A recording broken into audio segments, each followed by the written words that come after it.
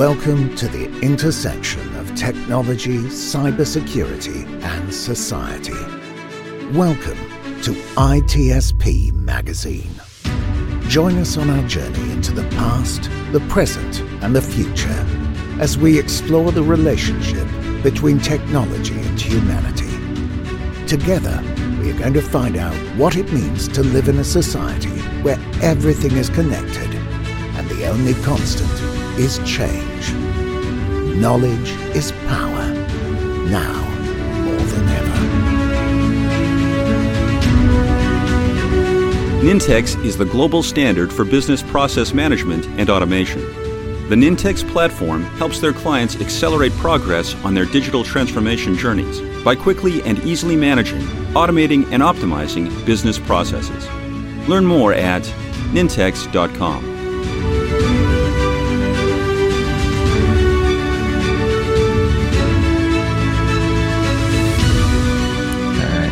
Red button's pressed. Marco? Do you have a really, a red button in front of you on your desk, or is it kind of like virtual? It is virtually real. It's virtually real. And it is nearly perfect. And that perfect. What makes something real or unreal? I can touch it if I want. But are you sure you are touching it, or you're just thinking you're touching it? I think I'm touching it. I think we need help. We do need help with many things, even the perfection part. I think it's perfect, but then sometimes it isn't. So, but yeah, what's real, what isn't? What's now, what's future? What's yesterday, what's today? Exactly. Those are many things we're going to talk about today, and we have an amazing guest with us to lead us on a journey into who knows where in mixed reality and life. And that's Antonia Forster. Thank you so much for joining. Thank you. Thank you so much for having me. Yeah, and to set up the stage, it is Audio Signals, where we talk about books sometimes. Sometimes we talk about topics that are not in a book, but they're like in a TED Talk, maybe, in this case. And we like to go a little bit nuts on the future. But we can get into the future, I think, if we don't start from the past, which is the beginning of every story. So we would like to hear, what is the beginning of your story? Who are you? Sure, yeah. So my name's Antonia, and my background is actually in zoology and in animal behavior, so not in computer science at all. I worked in a lot of different places, like zoos and science centers and a planetarium. And eventually I taught myself how to code, and I realized that I was programming for this 3D planetarium, which is a spherical real space. It's a 12-meter dome, and it's the only 3D planetarium in the UK. And I realized that if I could code for that, which was 3D spherical content, I could probably do VR, which is also 3D spherical content. So I learned a program called Unity, which was freely available, and I used free online resources like YouTube. I think I bought a course on Udemy for very inexpensive, and then learned how to create VR and AR as well. So VR being virtual reality, when you put on a headset and you can look around and move around in a virtual world, and AR being augmented reality, which is where you see the real world with things augmented on top. So, for example, using your mobile device to look around the real world, but to find virtual animals or objects. And I went from that to various different technical roles, and I'm now the senior XR technical specialist at Unity, which is the organization that makes the software that I taught myself to use. So you just said this, like, I wanted a coffee and I learned how to make a coffee. You got to grow the beans, grow the soil. Except that you're not just getting a machine. You taught yourself how to code. And it's like, yeah, I just did this and I jumped from zoology to this. And I love it. I think you build, it is probably in tune with this. You build the world that you want to live in. And this may be the philosophical message for this. But let's go back to that. Let's go back to the moment of jumping from zoology to this. Was it like a sparkle, like a moment, something that happened that were like, this is more my world? And as you answer that, because I'm interested in, you said behavior, and I'm wondering what, as you're making that transition, what from the behavior part are you bringing with you as well?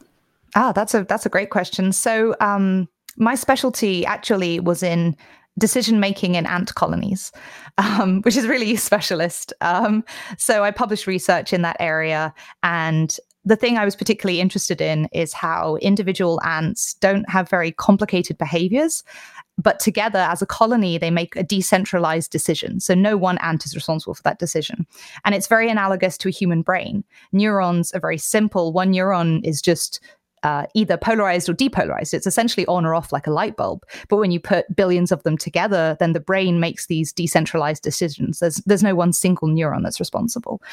So I was very interested in decision making and how that spreads through a system and how something can be more than the sum of its parts, which I'm still very interested in, especially crowd decision making and aspects like that. In terms of the moment that triggered that change, it was the culmination of a couple of things. But the big thing that sparked it was that I was giving a TED talk, actually, a TEDx Bristol talk to 2,000 people live, which was enormous, and many more people online as well. And it was around LGBTQ in the animal kingdom. It was actually a response to hearing people say that being LGBT is not natural and how that doesn't make sense because it is natural, but also it's irrelevant whether it's natural or not. So I wrote this talk, and as part of that, I came out to my family, and the response wasn't entirely positive. In fact, there was a very, very negative response in certain aspects, and I had to it was difficult both emotionally, but there were also practical repercussions and financial repercussions as a result of that. I lost a lot of support. So that sparked the change in me for two reasons. First, I wanted to make this practical change and go into a different career path that was maybe more lucrative and maybe there was more opportunity for growth. But also, it made me feel that I could try and change the world to be the way I want it to be and to be better, which I do. I'm a very kind of active LGBTQ advocate and activist. But at the same time, it made VR extremely appealing to me because you can build and design worlds that are exactly the way that you feel they should be. You have complete autonomy over what they are and what happens in them and what happens to you while you're in those worlds if you are the one building them. So it kind of prompted me in a philosophical way to move into this line of work as well as a practical point of view. That's phenomenal. And then as you're talking, I'm thinking, wow, this is so complex, this message or this story, because what I'm hearing is you want to be who you are and not have to change to please other people. But we have this world that we can kind of change, maybe to fit in better. Maybe they accept us a little more, but none of that's really going to be perfect ever, maybe in real life. But there's this world in virtual / augmented reality where we might be able to create that. And the thing that I hung on there on the end is you said, if you create it, and that's where I go back to full circle. If somebody else creates it, are we creating another world that still sucks? Well, exactly. This is actually one of the reasons I'm really passionate about getting more diverse people into tech and into XR in particular. So XR, to clarify for listeners, means either mixed or extended reality, typically extended reality. And it's an umbrella term. It covers virtual reality, augmented reality, and all other technologies that are between the two or a combination of the two. I think it's really important to have diverse people working in these fields because when you enter, especially VR, you're only aware of the virtual world. You cannot see or interact with really the real world anymore. And if you only have one type of person creating those worlds, we're entering into the imagination or the consciousness of just one type of person, which is potentially very narrow there are really diverse experiences. There's so many types of VR content coming out, but I think the more diverse creators we have, the more diverse content we're going to see, which I think is really important. Yeah, and you touch on the most important part of it, which is either real, and I'm doing the air quote, or virtual. it's still a world that we create. We decide what is normal. We decide what is not normal. We are full of bias all over the places. We are discovering that with all the algorithm that we have out there. And as it is, the world that you create, and we've seen in artificial intelligence or in machine learning, if you feed certain information during the learning process, you are perpetrating this bias. So even this virtual world, once is not just you in your head, it has to be very well balanced, and there is no questions about that. For the people that are listening right now, can we get a little description from you on what, because I'm sure they heard the word metaverse, but can you help us to understand what it is as we then dig into a little bit more between augmented reality and virtual reality and so forth? Sure, yeah. So a metaverse is a virtual reality space where you can interact with a virtual environment and with other users. So it's any kind of multi-user experience in a virtual world. So you could count a massive multiplayer online game like Second Life as a metaverse, especially if it has things like its own currency and you're interacting with real people, but you have this either augmented or entirely virtual space. Nowadays, there's this idea that maybe we can create multiple metaverses that you could move between. So you could move from one virtual reality space to another, maybe in the same program. If anyone's listening has used things like VR Chat or Alt Space or Rec Room, those are all VR programs where you can go from world to world, from land to land within one program. What would be even more incredible, I think, is if we could move from program to program and keep something with us. So, for example, keep our virtual objects with us or keep our virtual currency with us and be able to interact with people in all of these different worlds. So that's the sort of high level metaverse dream, I think, for many people. Yeah. And so I guess one of the important parts of these worlds, and I'm glad you clarified, because metaverse, I was thinking meta is a collection of many, perhaps. Let's stick with an individual world, because you mentioned 3D before, and I presume that's like a prerequisite to play in this space. Yeah. What other elements are there that make this acceptable or usable or likable by folks?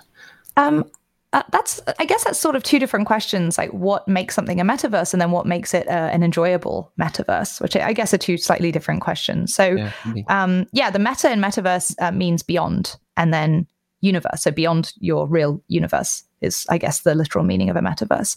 And it essentially is defined by the fact that it's a persistent and shared 3D virtual space. So you can leave and come back, and it's not transient. You can come back to this place. And you can ideally alter it and interact with it and engage with it and really build parts of it yourself. And I think being able to share it with other people is important. I think it probably doesn't qualify as a metaverse. I don't know if there's a formal definition, actually, of metaverse. It's used a lot. I don't know if there's one universally accepted definition for what it is. But I would say that most people conceive of that as a shared space for multiple users that is experienced online in one way or another. So it could be in VR.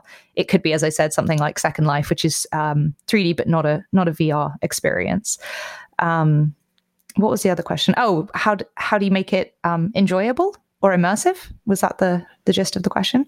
Yeah, I guess because I'm thinking it's very visual, and I guess are there other elements to like feeling movement? Is that necessary for it to? And I don't know if smell is part of it or not. Smell, I don't think anyone's really addressed to my knowledge, although I'm sure I'll get a tweet now about like virtual smell aromatherapy. I don't know, actually. Not that I know of, but for sure, yeah, visual perception is super important. And I think movement is extremely important. So VR experiences can be what's called 3DOF, 3 degrees of freedom, or 6DOF, 6 degrees of freedom. And all that means is a 3 degree of freedom experience. You can move your head in 3 different ways. You can look around, you can look left, right, you can look up, down, and you can kind of tilt your head to the left and tilt your head to the right. And the VR headset will alter the world to match your movement. So that's why it feels immersive. 6 degrees of freedom means that on top of that, you can also physically move around. So you can move forward and backward, left and right, and up and down. And again, your perception in the headset will match what you're physically doing so that you don't, if it doesn't match, you'll feel sick. So movement is really important. Interactivity, as I said, is important whether you're using controllers or your hands. I've worked in the past specifically in hand tracking, and I think it adds a huge amount of immersion when you can actually just reach out and grab things with your hands without holding controllers. I think that's going to be the future of VR, is just being able to interact in a very literal hands-on way.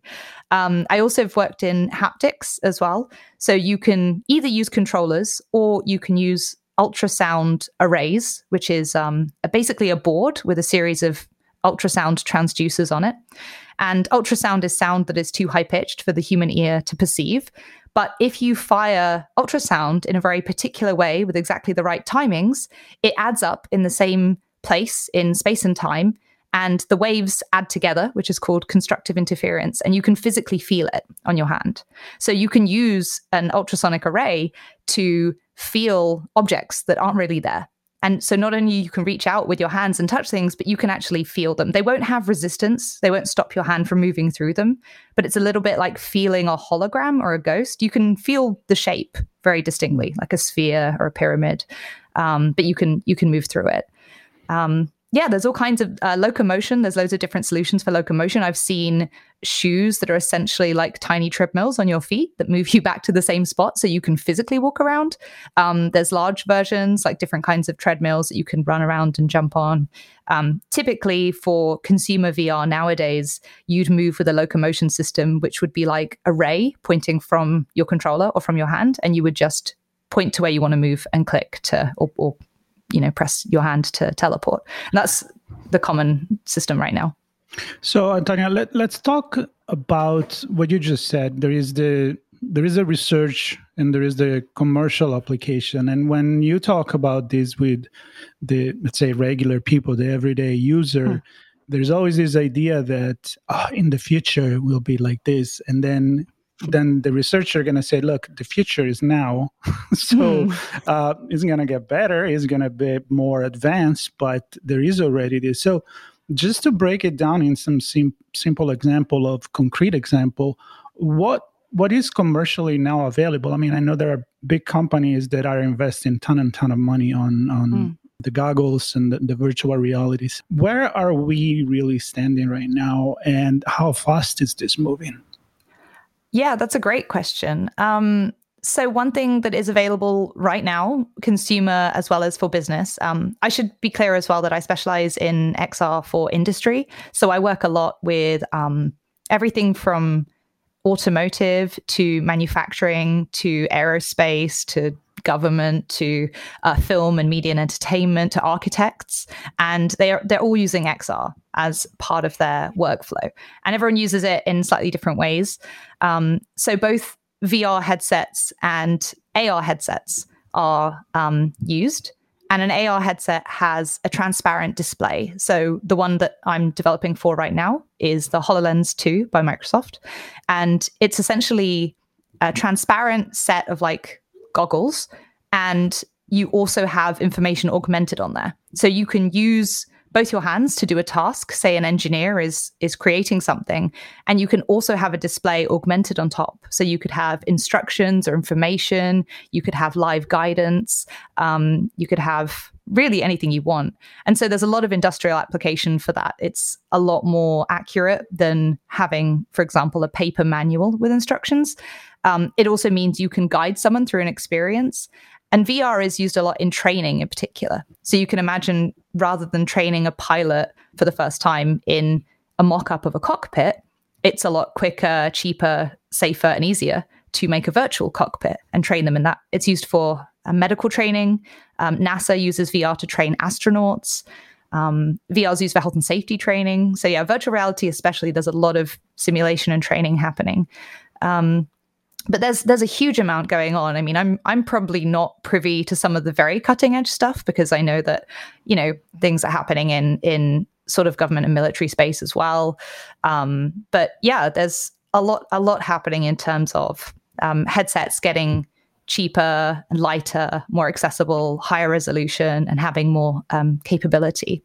On the consumer side, the iPad and the iPhone that came out last year in 2020, they have LiDAR, which is like radar, but with light. So it shoots out a beam of light and measures how long it takes to receive that light back. And in doing so, you can get a very accurate depth map of your surroundings. And so now consumers or businesses can use an iPad or an iPhone to make LiDAR-enabled apps, which means that you can make augmented reality much, much more accurate than it was previously because you have this depth map of your environment. It also means that you can scan objects. So one thing I've been experimenting with is scanning real objects in my home and then bringing those into VR or AR. And so I have a VR apartment, which is my real apartment, which I've scanned. And I can then edit in VR however I want. So it's a weird thing. Yeah, I love it. I love it. And as we were talking about before starting recording this conversation, I'm a little frustrated because, as I told you, I really get car sick. And the few times I tried some goggles on for virtual reality, I had to take it off because I was getting sick. And I'm wondering, how many people do you think will be able? Either they get sick or not. I'm thinking also, are they affordable or not?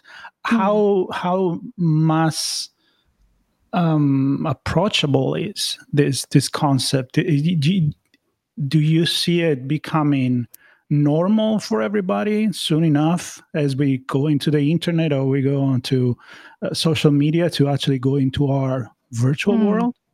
I do actually, yeah. Cool. For a couple of reasons. So that was the answer I was hoping for. I hope so. I work in this space. I think it's incredible. Yeah. I hope everyone adopts it. I realize there are obstacles to accessibility. So personally, right now, I think one of the biggest obstacles to virtual reality is having the physical space. If you want to engage in a room scale game, you need enough free space in your flat.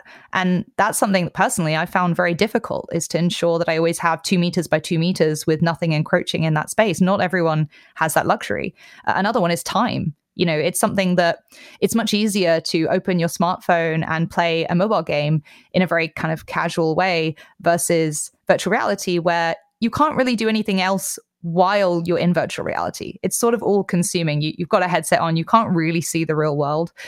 So if you're juggling a lot of responsibilities, and you don't have a lot of free time, it might not be the sort of thing right now that people want to engage with, compared to something very casual. However, I'll answer your question on motion sickness first. I've heard a lot of people say this, interestingly. But when did you experience it? Like, how recently? Oh, no, that was a while back. It's funny. I've heard this from a lot of people and everyone's like, 3 years ago, 4 years ago. Yeah, something around that. Yeah. So VR has come such a long way since then. And one of the things that's really improved is latency. So latency is the time it takes between your moving and the headset to detect your movement and update what your eyes are seeing. The reason you get that sickness is that if your visual input doesn't match your bodily input, so your ears, for example, you can detect that your balance is off, but your vision doesn't reflect that. That's when you start feeling sick, because your body thinks my visual input's wrong. It must be because I've been poisoned. I've got to get rid of the poison. Yep. So that's, I think, I'm not certain it's to do with I did some research on that too, because even when you go to a lot of, if you go to Universal Studios nowadays, a lot of rides are actually virtual rides, and it's upsetting because I enjoy those. So I can go in the real one, but when it's virtual, it gave me that feeling. But what you're saying, it can make sense, and I am too excited to honestly try it again. Yeah, Sean, how about you? Did you try it? I have tried it, and I didn't feel sick. I wasn't. This is probably 4 years ago now, 5 years ago, but I wasn't wowed either. And it was enjoyable and it was interesting. I think it's time we try again. 4 years is too long. Need to try again. I would definitely say things have come along so quickly so far. Oh, I know. The graphics are so much better now. And I would really encourage you to try an experience rather than something at a theme park. So one of the reasons you can get sick at a theme park is you're not completely controlling your movement. You might be in, for example, like a roller coaster. Yeah, exactly. So you have that trade-off. You can move in three directions, but you can't move in all six. If you're able to try something like a game on a Quest 2, for example, a Quest 2 is a VR headset which isn't tethered. It doesn't have any wires to a PC. It's just, you just put it on and that's it. You can walk around. If you're able to try a room scale experience, because your movement matches what you're seeing, I think you'll feel a lot less sickness. It makes sense. And that's kind of one of the things that I was trying to get a feel for in my earlier question on what are the required elements, because a lot of what you're describing is you moving in the 6 ways versus something moving you. Right. And I'm wondering, because in the roller coaster, you're feeling that thing moving you, right? And it can jump and bounce and shake and whatever to give you some additional sensations. And does it need to have that physical movement, or can it be achieved through your own movements? Personally, I think that when VR sort of first came out, everyone was creating roller coaster experiences. And if I'm sitting in an office chair and I'm not moving, but my headset is showing me a roller coaster, personally, I feel sick because, it's such a mismatch between what's really happening. And I don't think that's the best experience for VR. I don't think it has to be this extreme, movement, or, whether that's visually or actually in terms of the real stimulus on your body. For me, the most incredible VR experiences are actually really tranquil. You don't need to be moving around necessarily. But I think the real key is immersion. If you can really get it to the point where someone truly believes they are in that world and they forget that it's not a real world, and having low latency certainly helps with that. Having great graphics helps with that. Interactivity, senses can help with that, but I don't think they should be used in a gimmicky, really over the top way. I think if you can reach out and grab things and feel them, that's amazing. But you don't need to be, shaken back and forth at high G. That's an experience that some people will love, but you don't need that for immersion, I don't think. Well, that steak may taste so much better in the Matrix, right? Well, let's talk about this experience versus immersion, and I don't know if that's the right separation or the right words for this, but is our goal in creating these technologies to provide a world that we immerse ourselves in and live in and pop out of into real life when we want to? Or is it the other way around, where we pop into these worlds for an experience where we semi-immerse to It really depends, I guess, on the program and the person making it. And every application has a different goal. So some games are horror games, and you want the person to be immersed so that they're frightened, and you want to make them jump and scared. And other games are there, or experiences. One thing VR is great for is it's not just games, but different kinds of experiences. Some of them are there to put you in someone else's shoes, and so you'll experience being in the shoes of someone who's gone through something you never have, and it could evoke empathy. Or there's a lot of debate around whether that's actually helpful, or whether it's what's called trauma tourism, and whether it's actually cheapens that experience. So that's an interesting debate, but that's a kind of separate question. I think there's a lot of talk sometimes around this dystopian idea that maybe we'll go into VR and we'll never come out, or maybe we won't be able to tell the difference. I don't think that's ever going to be true. I think we'll always know that we're in VR because there's some physical weight to a headset. You can reach up and touch it and realize that it's there. I don't think it's going to be possible to completely, have a Matrix style situation. That's something that's in the media a lot, but I don't think that's the real danger here. I think there are other ethical dangers and concerns for VR that aren't that. But just like any tool, like mobile phones or the internet itself, I would say VR is a tool. And you can use that for really good things. You could use it to expand people's horizons and boundaries and understanding. You can use it for entertainment. It can be addictive if it's used in the wrong way. And maybe people will spend too long in VR in the same way that some people will spend too long playing video games or on the internet, or with any vice, with food or literally coffee or anything. You could overconsume for sure. But that's not unique to VR, I would say. So yeah, the goal isn't for people to be in VR all the time. It doesn't sound super healthy. But while they're in it, it should be immersive, I think. But as you said, it's the double side of everything. Every technology can be used for good, can be used for bad. Right. And that's many times on the conversations that we have. But while we are here, I'm curious to, I don't know if I'm making any sense, but what if we could go back? When do I? What if we go back to the ants colony again, and how that? Ooh, I wanted to go there. Yes. Sorry, that nervous system works as a conglomerate of actions and decision, and it almost like, if I understand it well, it's kind of think like a one brain, but it's different entities, right? So what I'm envisioning this kind of like place, this metaverse, where a lot of people can conglomerate and use their brain power and work together, thinking about a crowdsourcing situation where we don't have to be in the same room, or it's not just a back and forth on a chat or on a Zoom call. It's just like using our brain all together to do something good. So a global brain. I'm going too crazy here? No, I mean, that's an interesting thought. I guess the only difference there between existing crowdsourcing apps, because of course crowdsourcing exists. It was used for the search for life in outer space. It's been used for finding a vaccine.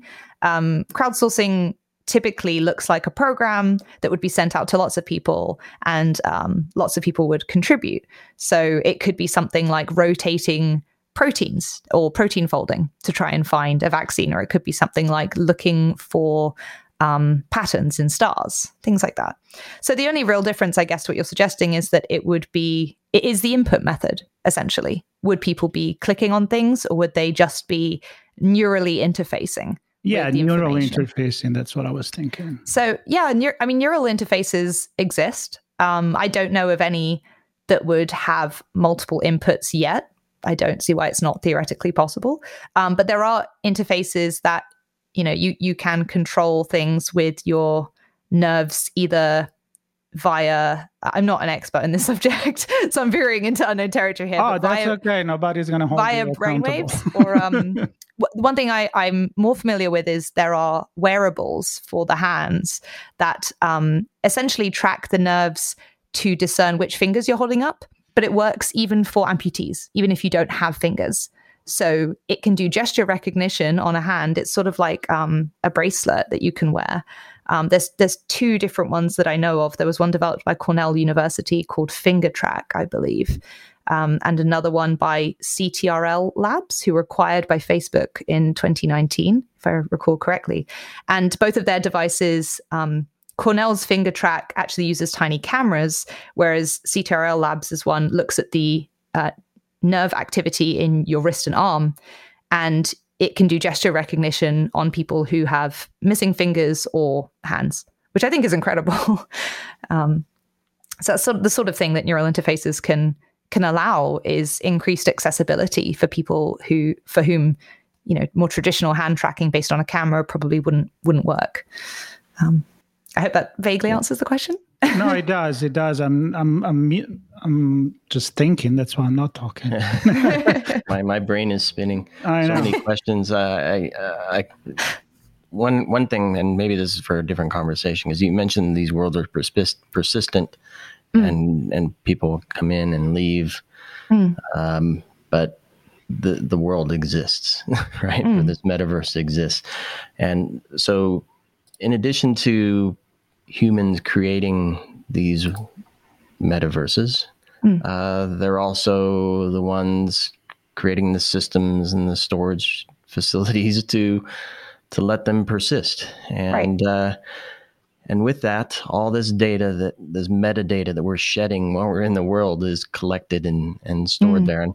And I'm wondering, do we know what's being done to, I'll just say it, safely collect and store this information and not use it for malicious purposes?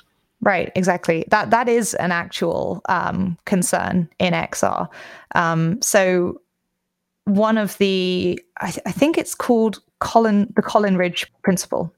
And the Colin-Ridge principle is basically that it's very hard to mitigate against the dangers of technology when it's still developing, because we don't know what it's capable of. But once it's been fully established, it may be very hard to change. It's also called the pacing problem. And I think XR is in this space now where it's developing, and it's really incredible to see. I think it's causing, much more good than any potential harm, certainly right now. A lot of people are using XR for things like accessibility, for anxiety relief, for pain relief in terminal patients, for example. It's been shown to have really big benefits there. And just for easing day-to-day life, I think augmented reality in particular is going to help day-to-day life when we have things like, like glasses that don't look like headsets, but just look like glasses, which can augment information, can translate languages for us. It'll really help with travel and buying the right products and things like that. But yeah, in terms of data, one of the concerns, for example, is biometric data. When you're in virtual reality, by necessity, the headset and the controllers are keeping track of where your hands and your head are so that your visual input will be correct. Otherwise, you can't have that experience at all. But the problem is, if that is kept and stored, biometric data can be used to identify someone. It's essentially a biological sort of fingerprint, as well as, actual fingerprints. Like I unlock my laptop and my phone with my fingerprint. So my fingerprint is somewhere. And there is some concern around, how is that being stored, and is that being processed in real time and then disposed of, which is much safer, or is that being stored somewhere and sent somewhere? And so there are groups discussing this and advising on policy. So I'm actually part of the IEEE XR ethics initiative. They have a couple of different goals. One of them is to produce white papers. Another is to work in advising policy to make sure that these technologies mitigate against risks like that and don't hold onto data any longer than is absolutely necessary, that they dispose of it, that it isn't, stashed unnecessarily. Things like facial recognition, there's a kind of similar quandary around because, we use facial recognition for also unlocking devices and things nowadays. So yeah, it's some crossover with the sort of concerns we have with similar technology and some new ones, especially in terms of biometrics. And this is the time of the podcast that we have to wrap. And I have to say, I wish we had few hours or days to keep talking about it. But I mean, honestly, we could go to, I'm thinking sci-fi, space travel, ethics, of course. That's something that I would really love to talk more about as we talk about it with artificial intelligence. I feel like the space are definitely connected. So I do hope that you will come back and maybe we choose another specific topics around this and we can bring the conversation going. But before doing that... in the meantime, I'm going to, because we haven't really aligned ethics and security and privacy to all this stuff. Oh, yeah. Yet I'm going to send you on the next virtual ride, and you just tell me how it goes. They can collect your data. All right, we'll have more information on that. But one thing that I do want to end this conversation with is that if you are okay with that, and I believe you are, we do have on ITSP Magazine a new channel which had 2 episodes so far, and more are coming, that actually does cover in specific the LGBTQ and diversity in technology and cybersecurity and all this wonderful story, and is run by Chantel and Angela. And I would love to hear that other side of your story, which is very connected to your sparkle that we talked about at the beginning. And I just didn't want to steal from that. And I hope that you will have that conversation and our audience will listen to that as well. And until then, Sean, I'll leave you a couple of minutes to voice your happiness about this podcast, because I know you are. And I thank you very much. Thank you. Thank you so much. Absolutely. Thank you, Antonia. And it is a real pleasure that we've had this conversation, not virtual. And I hope someday we can actually meet in person. That would be a nice thing to do as well. I think, as usual, we've covered many points and raised 10 questions for everything we may have tried to answer. But that's the beauty of these conversations, right? That we're taking things forward. Yep. And we appreciate you bringing your knowledge and your work and your experience and your excitement to this conversation. And I hope everybody enjoys it. And if they have questions for you, well, your details will be in the show notes, I presume, if that's okay. And folks can connect on social media and keep the conversation going there. Please do. Yeah, I'm very active on Twitter and LinkedIn. Those are probably the two best ways to get in touch with me, and also to see what I'm working on at the moment. Like, it's a whole broad range of stuff. Yeah, I know there was something you didn't want to spill the beans on, so we're not going to let you do that. Perhaps you can do that later. Next time. Okay, perfect. Thank you so much. Thank you. Nintex is the global standard for business process management and automation. The Nintex platform helps their clients accelerate progress on their digital transformation journeys by quickly and easily managing, automating, and optimizing business processes. Learn more at nintex.com. We hope you enjoyed this conversation. If you learned something new and this story made you think, then share ITSP Magazine with your friends, family, and colleagues. If you represent a company and wish to associate your brand with our conversations, sponsor one or more of our columns. We hope you will come back for more stories and follow us on our journey. You can always find us at the intersection of technology, cybersecurity, and society.